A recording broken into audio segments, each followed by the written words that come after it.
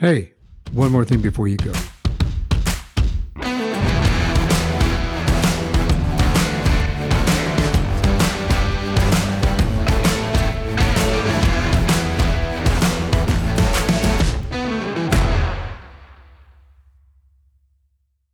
Hi, Michael Hurst here, your host and producer of One More Thing Before You Go. As I promised in discussions in previous episodes, every Friday, starting with this Friday, we're going to have one of several different unique opportunities for you to join the conversation. So this Friday is going to be Flashback Friday. And as a reminder, we will also have Friday Fun Facts, Friday Wrap-Ups, Feel Good Friday, and Friday Over the Teacup. That way we can mix it up a little bit, keep you informed, involved, educated, and intrigued. So please enjoy one of my favorite episodes from a young man that has given so much back to Mother Nature and all of her inhabitants. So if you are new to the podcast, please take a listen. If you have listened to it in the past, please listen to it again, and it will remind you of how much we should value those that live among us. Enjoy. In this episode, we're going to learn how a young man took a love of nature and animals and turned it into a global empire of conservation and education. I'm your host, Michael Hurst, and this is That Thing About the Human Nature Project. My guest today is Elliot Connor, an aspiring young conservationist, a photographer, and leader. He's passionate. He's a motivator and an advocate for change, working with organizations spanning local grassroots startup and established international names. His life goal is to dispel some of the cognitive biases surrounding human natural superiority over other life forms and contribute to a thriving global community of nature lovers. He's a social entrepreneur, a podcast host, and the CEO of the Human Nature Project charity. Thank you for joining the conversation, Elliot. Thank you, Michael. Looking forward to it. Should be really interesting. You have a unique journey for a young man of your age. It's certainly accelerated of late, yes, since starting Human Nature projects and pursuing various other avenues. It's been it's a wonderful journey for me over these past 12 months. So really enjoying it and looking forward to seeing where it leads. I would say so, yeah. You're 17? Yes, shortly to be 18, but 17 for now. Shortly to be 18's closing in. So you currently reside in Australia, is that correct? Yes, that's correct. Living here in Sydney right now. How would you describe yourself? I describe myself as a leader of sorts. I enjoy taking on that high-level view. Also somewhat of I'd like to say visionary, but without some of the highbrow connotations that carries. So maybe a thought leader, as someone who tries to make processes efficient and reflective of their end goals. I enjoy looking into the philosophy of how we go about doing things. So in my case, in conservation, looking at some of the underlying processes that entails and trying to make them much more reflective of what we now know about other animals and about our place within nature. So some of those really complex interactions we have to take in mind. That's really interesting. Have you lived in Australia all of your life? Most of my life. Came over here when I was about 4 or 5. So I certainly considered myself to be Australian, but carrying much of that British culture as well. Yeah, you say you've got a British accent mixed with a little bit of Australian. My kid's godfather is from London, so we're used to the British accent. Nice. You have any brothers or sisters? Any siblings?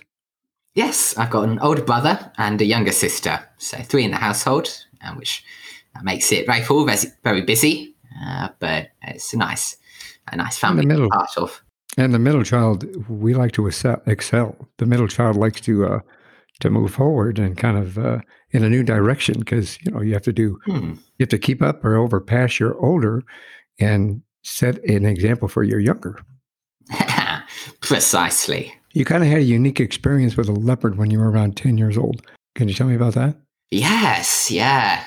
So at the time, I was camping with my family in the north of Botswana, a very remote campground, no fences, nothing. All the animals were walking through, as is often the case over there.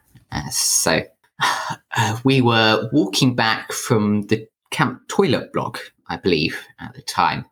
It was most of the family, I think 4 or 5 of us, but I was lagging slightly behind. So I was sort of at that age, as you say, about 10 years old, where you're starting to gain some independence. It means that you're starting to exercise some of that free will. So I was lagging slightly behind. I was appreciating the nightlife, appreciating the stars. And just as we reached the edge of our campground, so nearing that fire circle, I had this sort of sixth sense, and I turned around, and there, about 2 meters behind me, I think, was a young leopard, so crouched, stalking low to the ground. So that's one of those experiences you don't easily forget, suffice to say. What was your first reaction? I mean, had you been around animals like that before? Had you been out in that area before in Africa? Yeah, so at the time we were actually on a sort of sabbatical, a longer trip around Southern Africa, well used to the animals. I wasn't particularly scared at the time. I think it's one of those moments where it's far more the adrenaline, the exhilaration of the moment. And in all honesty, I didn't need to be scared because leopards are ambush predators. Once it had been seen, it was no threat to me and shouldn't have been in either case. Unfortunately, it had been most likely habituated by previous campers, fed or equivalent, which meant it came to associate humans with food. And when you're a predator associating humans with food, that's not a great psychology to have. So, yeah, I think at the time I looked into its eyes for a few very long seconds and neither of us moved. I said something very understated, like, I think there's something behind me. So my brother turned round with a powerful torch, caught the leopard full in its beam, and the leopard slunk off. So it wasn't going to bother us again. But it did continue circling the campsite for a few hours afterwards. It was a problem animal, unfortunately. And that was reported to the local authorities. So it was most likely relocated or shot, which I think is quite a sad reflection of where we're at in terms of our human relationship with animals. It was quite a pivotal early moment for me in coming to some of those beliefs. Yeah, I can relate to one aspect of that. I'm a retired law enforcement officer, and I live in Colorado, or had lived in Colorado. I don't live there any longer. I live in Arizona now. But while I was a police officer, we had a problem where I worked with bears coming down all the time and mountain lions. Yes. And that relationship between the bears and the mountain lions and how they became reliant upon people putting their trash cans out and how they unfortunately tied their dogs out front and these kind of things. So I'm with you there because I know that they had to relocate a couple of those animals and they had to dispatch a couple of those animals, which I'm an animal lover myself. That's why I'm honored to talk to you today, because I think that the stuff that have accomplished, the things that you've accomplished are just amazing for your age and very beneficial to not just in your arena, but I think it spreads out to about 100 different countries, doesn't it? Yeah, 105, 106 last count. I don't usually check, but thereabouts. Well, that's outstanding, actually. Is that where your passion maybe for animals came about, or for nature in general? Oh, certainly. The upbringing was a major part of that. I mentioned earlier the British background, so long walks in the countryside, some amateur bird watching. That's all very much a larger scene over in the UK as opposed to here in Australia. I think if I just had the Australian upbringing, we've got some beautiful nature, but very few people understand or appreciate it. So that was quite significant for me. In terms of where it took off from, you're right, some of the holidays, getting abroad to see animals was a big part of it, but also seeing it just around Sydney. Sydney's a beautiful green city. So I spent 6 months actually just taking every spare afternoon I could find to photograph some of the insects in my garden. So looking at the mini beasts down there, insects, spiders, arthropods, and that was really interesting for me. So I had an old DSLR camera with a macro lens on, which means I get proper close-ups, but then posted those photos onto a citizen science platform called iNaturalist, which sort of crowdsources the identifications. So I was then able to learn what all these species were, some of their life stories, which was really fascinating for myself. Yeah, that's amazing. Naturalist. That's amazing. Yeah, it really is. How old were you? 14, late 14, 15 was when this really took off. Really, that honestly, I'm impressed with that. What do your parents do for a living? They both work in what was my dad's company in leadership coaching. So working with both corporates and charities in this space to coach the leaders who work with their processes. So you got a little bit of training from home in actuality, which leads to what we're going to talk about here in a little while. Yeah, I often get asked that, and it's hard to say to what extent that happened. I'm sure I absorbed some of it. I don't often talk with them about their work, though. What gave you like your life path? How was it shaped by animals around you? I mean, not every young man takes that direction. So help us understand how that came about. I think I was really fortunate, especially in those early days, to be able to have some incredible experiences, but to build a connection to some of these animals in particular. So I've always kept various pets at home. I keep bearded dragons, which are sort of desert lizard that we have here in Australia. I kept stick insects. I mentioned that time when I was learning about the insects, the arthropods, and I had a running collection of various mini beasts just kept in jars, terrariums on my desk here. So raised them through full life cycles. But I think that ability to really connect with those relationships with other animals was quite formative for me. And now I do animal rescuing. So I've got a ever-changing menagerie of animals out back, injured animals, which we're rehabilitating before release. So that's very rewarding work as well. I'm sure that kept you really busy with the fires, the devastating fires throughout Australia, didn't you? We're certainly feeling some of the backlash. Fortunately, much of Sydney, or certainly where I was, wasn't as affected. But it was a very interesting time to be working in that space. I know in those areas that were hit, it was quite a large workload, quite traumatic for many of the carers involved. But there's also the flip side to that as well. So I know the animal rescue organisation I'm part of received a tremendous amount of community support, both funding and resources. There was this craze for hand knitting pouches and animal care equipment. So that was incredible for me to see as well. That's pretty cool, actually. Yeah, because you in your 17 years, I mean, again, I'm astounded by the amount of things that you've accomplished. So obviously, as much as you have accomplished in that time period, which everybody, we're going to give your website here at the end of the podcast so that everybody can go look and see what you've achieved. What kind of motivates you? What keeps you moving forward? I think it's two things. So the first one, obviously, is the animals. I mentioned I've been incredibly fortunate with some of the experiences I've had connecting with other animals, and I'm very passionate about nature. That's why I got into this field. That's why I keep moving this conservation space. So that's a really obvious one. But the second is just the people I work with. And this is what has made Human Nature Projects such an incredible experience for me.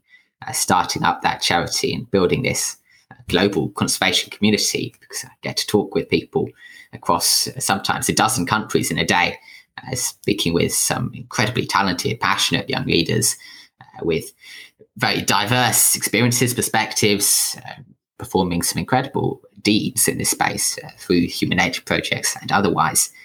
So that definitely keeps me going, being able to talk with them, share thoughts, share ideas, and support each other on this journey. For the Human Nature Project, what gave you the idea to create such a huge global empire within that conservation aspect? Yeah, so at the time when I came up with some of the framework, some of that philosophy, I was actually volunteering in a raptor, so a bird of prey, and hedgehog rehabilitation centre in southern France. So I was down there for about a month, but with very limited internet, very limited connection to the outside world. So I spent some of that time, especially the long winter nights, especially that downtime I had between sessions, I was spending that researching the operations of about 200 major environmental NGOs. So getting, I guess, the lay of the land, because I had been doing some quite intensive volunteering in the environmental space locally prior to that, but found it really challenging as a miner and in Sydney, Australia, where the environmental space is rather underdeveloped, to find some of these placements, to find those opportunities to get out into nature, to be part of the solution in protecting it. So, that was really interesting for me. Doing that research showed me, I guess, a bit of what was going on, but it also showed me that my experiences were far from unique, and that this emerging youth conservation environmental space is really in its infant stages, and especially trying to build the linkages across its global scale and across generations as well. That's something which is very challenging to do, but which Human Nature Projects was my solution to. To doing that. Speaking of across generations, do you have any mentors that you follow or used as an example in all of your studies? Certainly, I've been very lucky with some of the mentoring, some of the support I've received from all sorts of sides over the years. So half a dozen individuals have supported me in various ways, authors, photographers, speakers, leaders, management executives. All of these have given me insight into some of the work they do. So that's something I've been very fortunate to receive, which has allowed me to be where I am now, speaking with you today and such. But I think it's really important to keep in perspective the need for the likes of myself to learn from others more experienced. So it's certainly something I recommend to many of the other people I speak to the young leaders especially. But it has been something which I've been very fortunate to receive, and which I try and continue. So I mentor many others now as well. What are your thoughts on like some of the icons of conservation and education and preservation, like Attenborough and those individuals? I mean, those are the guys that I grew up with. Well, I didn't grow up with in person, but I very much look up to David Attenborough, Jane Goodall, all the likes, these few figureheads, I guess, of conservation. I think what they did in effectively starting this movement is incredible. So David Attenborough is that popularizer, Jane Goodall in changing our perspective of what it means to be human. So debunking that myth of man, the toolmaker. A few others, so Gerald Durrell is a notable name in this space where I work, very renowned author, popularizer again of caring for animals, these new environmental friends of mine. Lawrence Anthony is one less heard of, but another person I look up to. Actually, at the moment, I'm reading the works of Francis Buckland. So he was of Darwin's era, but really interesting person as well. So I'm finding that fascinating. I think I've got the book. That's pretty here. cool. Yeah, the book itself is 150 odd years old, but it's called Curiosities from Natural History. So perhaps not great for a podcast format, but wow. It looks proper antique and is written from a different age. So really interesting to see how things have changed. That's amazing. The listeners out there, you couldn't see this book, but it actually looks like an antique. My father was a journalist, so I respect that. I grew up in a newsroom, and I grew up with that. And I've got like books that are around 100 years old, but nothing as impressive as the one you just showed me. So you founded the International Environmental NGO Human Nature Project. So can you tell us a little bit about that and kind of what it does and how it incorporates into life? Sure. So the idea of Human Nature Projects is to create that entry point to environmental volunteering, to help the likes of myself and many, many other global citizens to have that chance to give back to nature, to learn more about it, and then start working protecting it. So the idea of how it's been set up, you mentioned across so many different countries, the idea behind that is to localize some of the actions that we're taking, so make them relevant on that community scale. I think of it as scaling this grassroots impact, grassroots momentum globally. So historically, environmentalism has been highly localized. So it has been this grassroots action, these communities which have found a particular issue in where they are, in some of the natural processes taking place in their surrounds, and they've acted on it. But Human Nature Projects is taking that and putting it as part of a global context. So that is really powerful, I believe. It's allowed us to scale so dramatically over the past 12 months as a charity. In terms of what role it plays in my life, in terms of how it fits in with everything, obviously I'm still schooling. I've got still a few more weeks left of that journey, but I have essentially been doing it as the early mornings and the evenings, so fitting it in around the day job, so to speak. Lots of midnight webinars, lots of late evening calls, early morning starts, which makes it substantially harder to maintain. I'm looking forward to the gap year, to taking some more time off, devoting that to the charity, to other causes. But yeah, for the time being, it's something which I've found I was able to run in that manner, so which is very much self-sustaining. If you can please help us to understand a little bit, when we talk about the Human Nature Project, is it just dealing with animals, or is it environmental as well? So the idea behind human nature, which is this philosophy, this worldview that the Human Nature Projects promotes, the idea behind it is to reframe our human relationship with the natural world. So if we can change how we as humans view other animals, and due to that, how we interact with them, how we do or don't exploit some of these natural processes, how we then are able to conserve nature in various forms.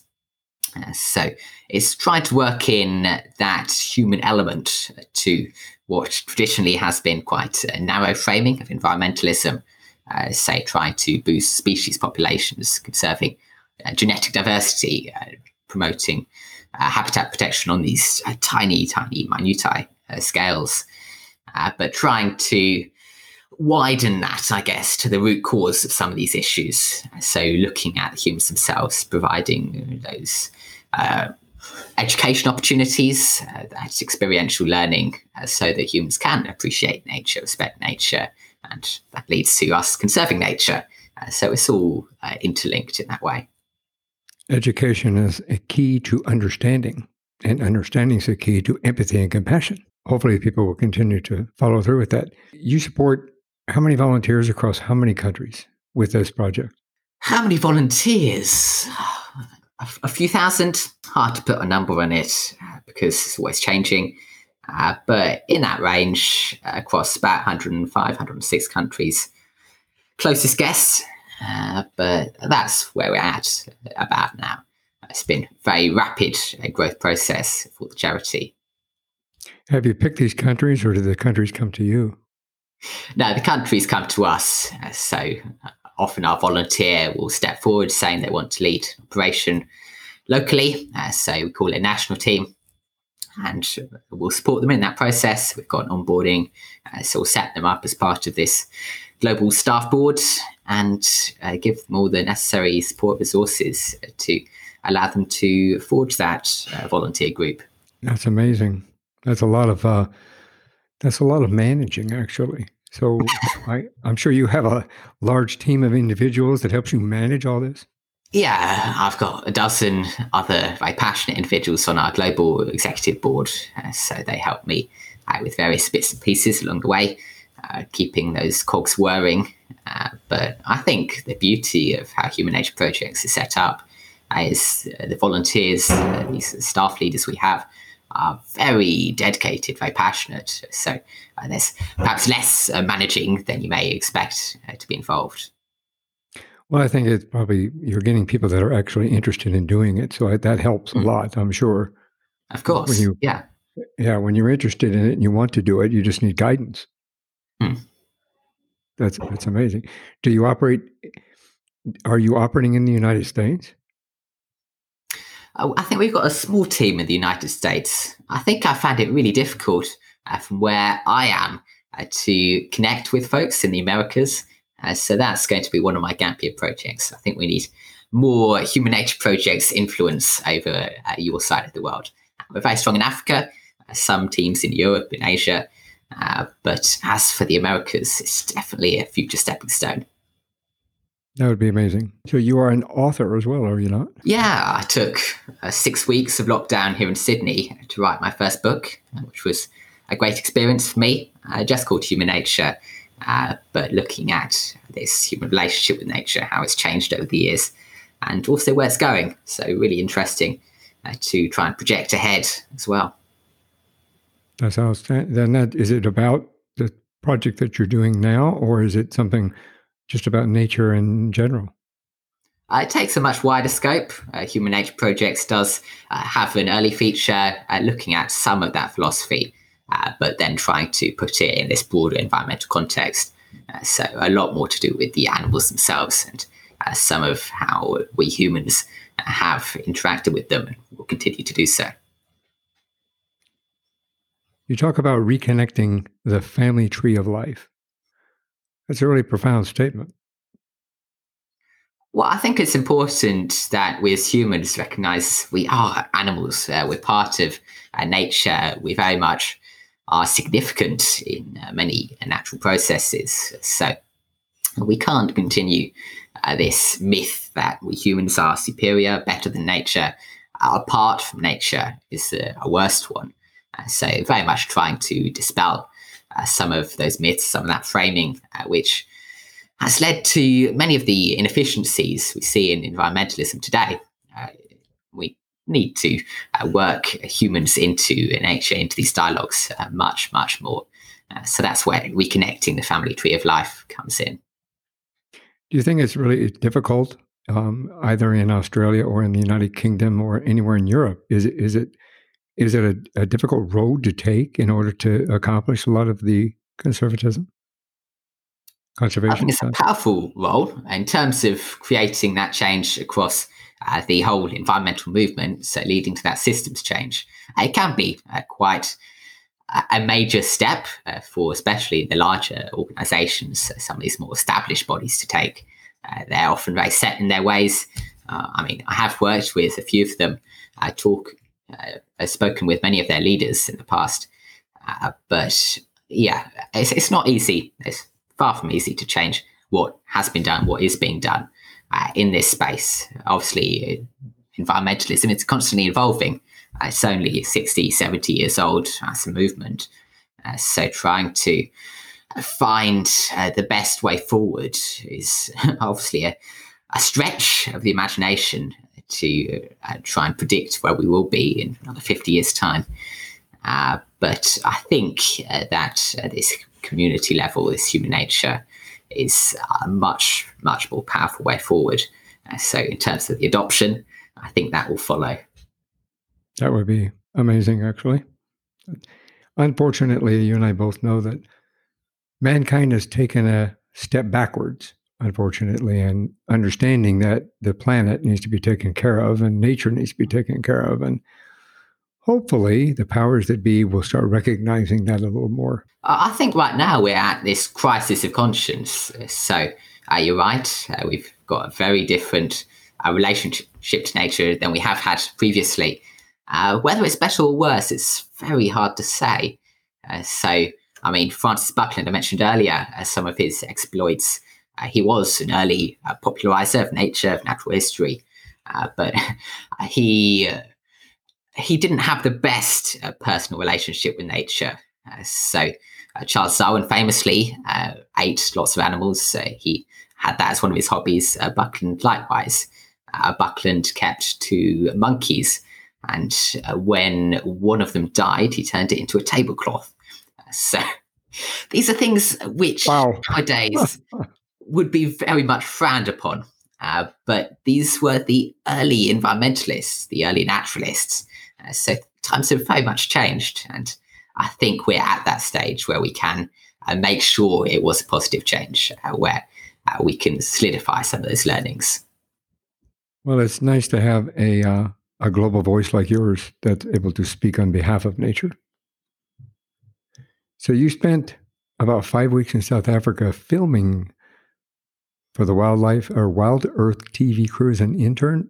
You have I know you like photography, but do you like still photography or do you like carrying a camera, a movie camera, a film camera? Yeah, so my background has been in wildlife photography, so stills photography, very much looking at capturing those portraits, stunning images, entering them into competitions and such.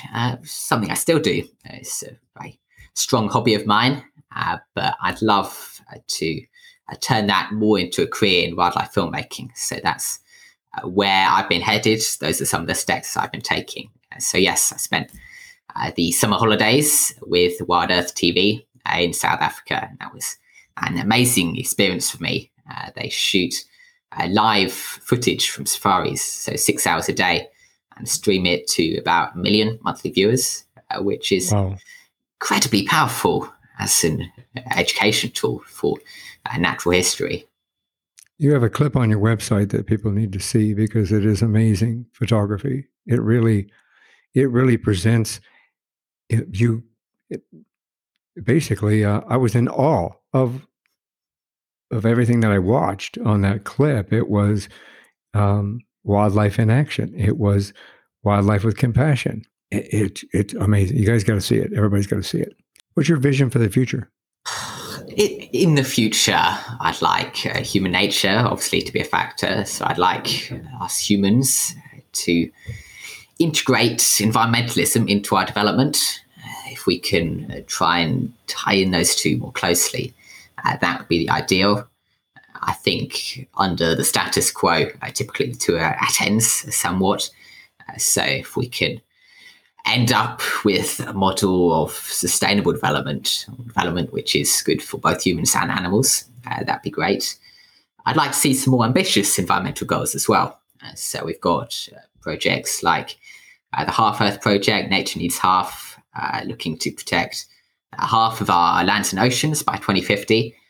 So much, much more wide-reaching than what we've done historically. We're currently at about 15%, thereabouts, protected areas as a percentage of global surface area. So we definitely need a much more wide-reaching change, systemic change, and change in terms of some of the deliverables we make in environmentalism.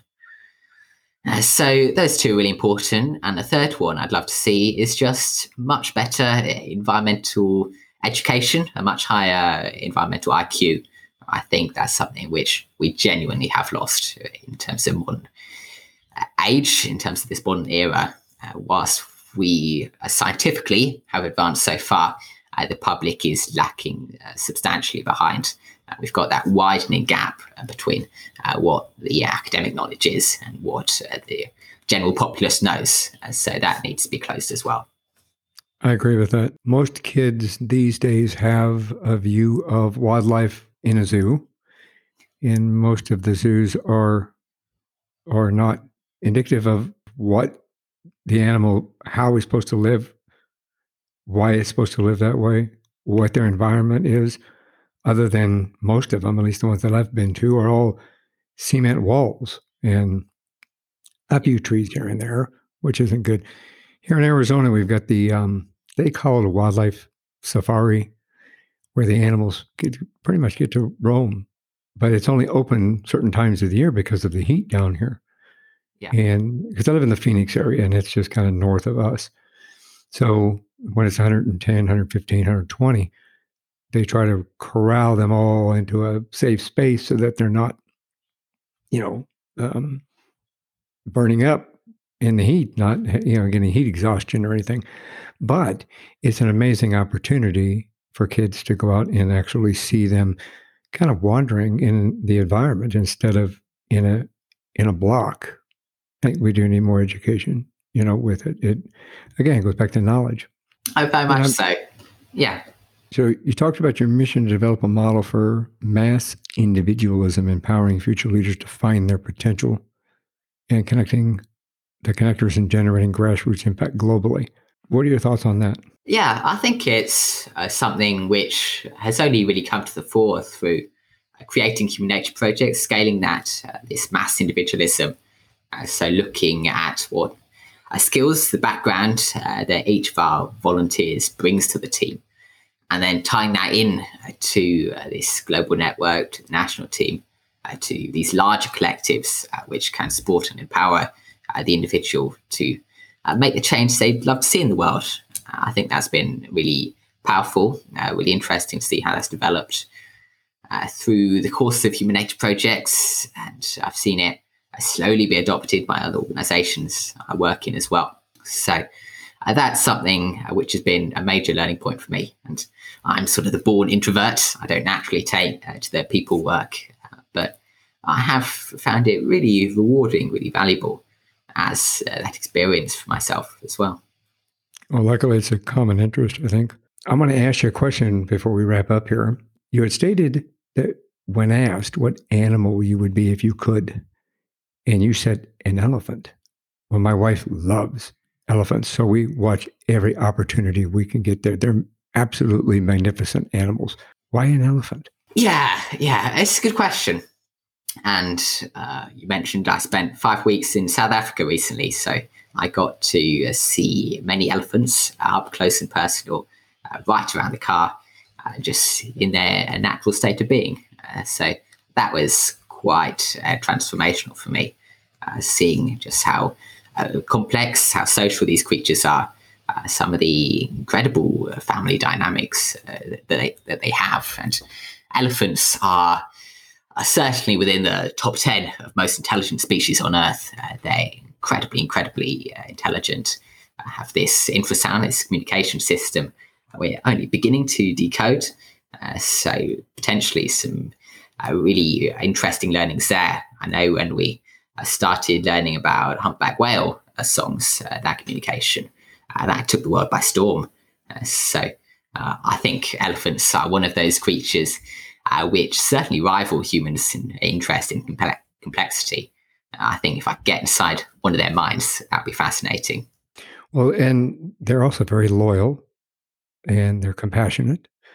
And I think I've seen some stories where they travel for miles to say goodbye to another elephant or somebody that had taken care of them for quite some time that had passed on. Oh yeah, of course. I mentioned Lawrence Anthony earlier as one of my inspirations, one of these environmental leaders. And what he did was he took in a herd of elephants onto his game reserve. So this was a herd of elephants, a matriarch, which had been shot. So once that happens to a herd, it's incredibly traumatic. Effectively breaks up this social group. So this was a problem herd of elephants, a rogue herd, which was going to be culled, which was going to be shot. But he took them onto his game reserve. He, over many years, actually gained their loyalty after them escaping multiple times from the high electric fences of the reserve, causing endless damage, property damage, community damage, staff injuries even. But he slowly gained their trust. And in the end, they actually saved him from a wildfire. They became very close, himself and his herd. So I think that's an incredibly inspiring story. That's amazing. That really is amazing. Where can somebody find out more about you, your charity, and your projects? So I think the website will be linked in this show, but it's elliotconnor.com. Really simple. My charity's website is humannatureprojects.org. And you can head over to my podcast as well, which I've just started up. It's called Human Nature, series 2 of which will be launching very shortly. Outstanding. And I will have links to all of those on the show notes and on my website as well, beforeyougopodcast.com. So this is one more thing before you go. So, in that context, any words of wisdom? My words of wisdom would be go out there, do something. I think that's what I found starting Human Nature Projects. I was very much a leap of faith for me. I couldn't have imagined where we'd be now. I couldn't have imagined creating anything like that sort of impact. So if you can believe in yourself, if you have this vision and can share it with others, then that's what true leadership is. So go out there and do something. Amazing words of wisdom. Mr. Connor, thank you very much for sharing your journey with me and with my audience. I really appreciate it. And for what you've done, kudos. Well done, young man. Thank you, Michael, and thank you to the listeners. Have a great day. Thanks for listening to this episode of One More Thing Before You Go, a unique conversation about life. If you like our show and want to know more, check out our website at beforeyougopodcast.com. That's beforeyougopodcast.com. Tell your story, share your expertise, contribute to the blog, and subscribe to the newsletter. You can find us as well as subscribe to the program and rate us on your favorite podcast listening platform. And one more thing before you go. Have a nice day, have a nice week, and thanks for listening. One More Thing Before You Go, a unique conversation about life podcast, is a creation of One More Thing Productions, established 2010, all rights reserved.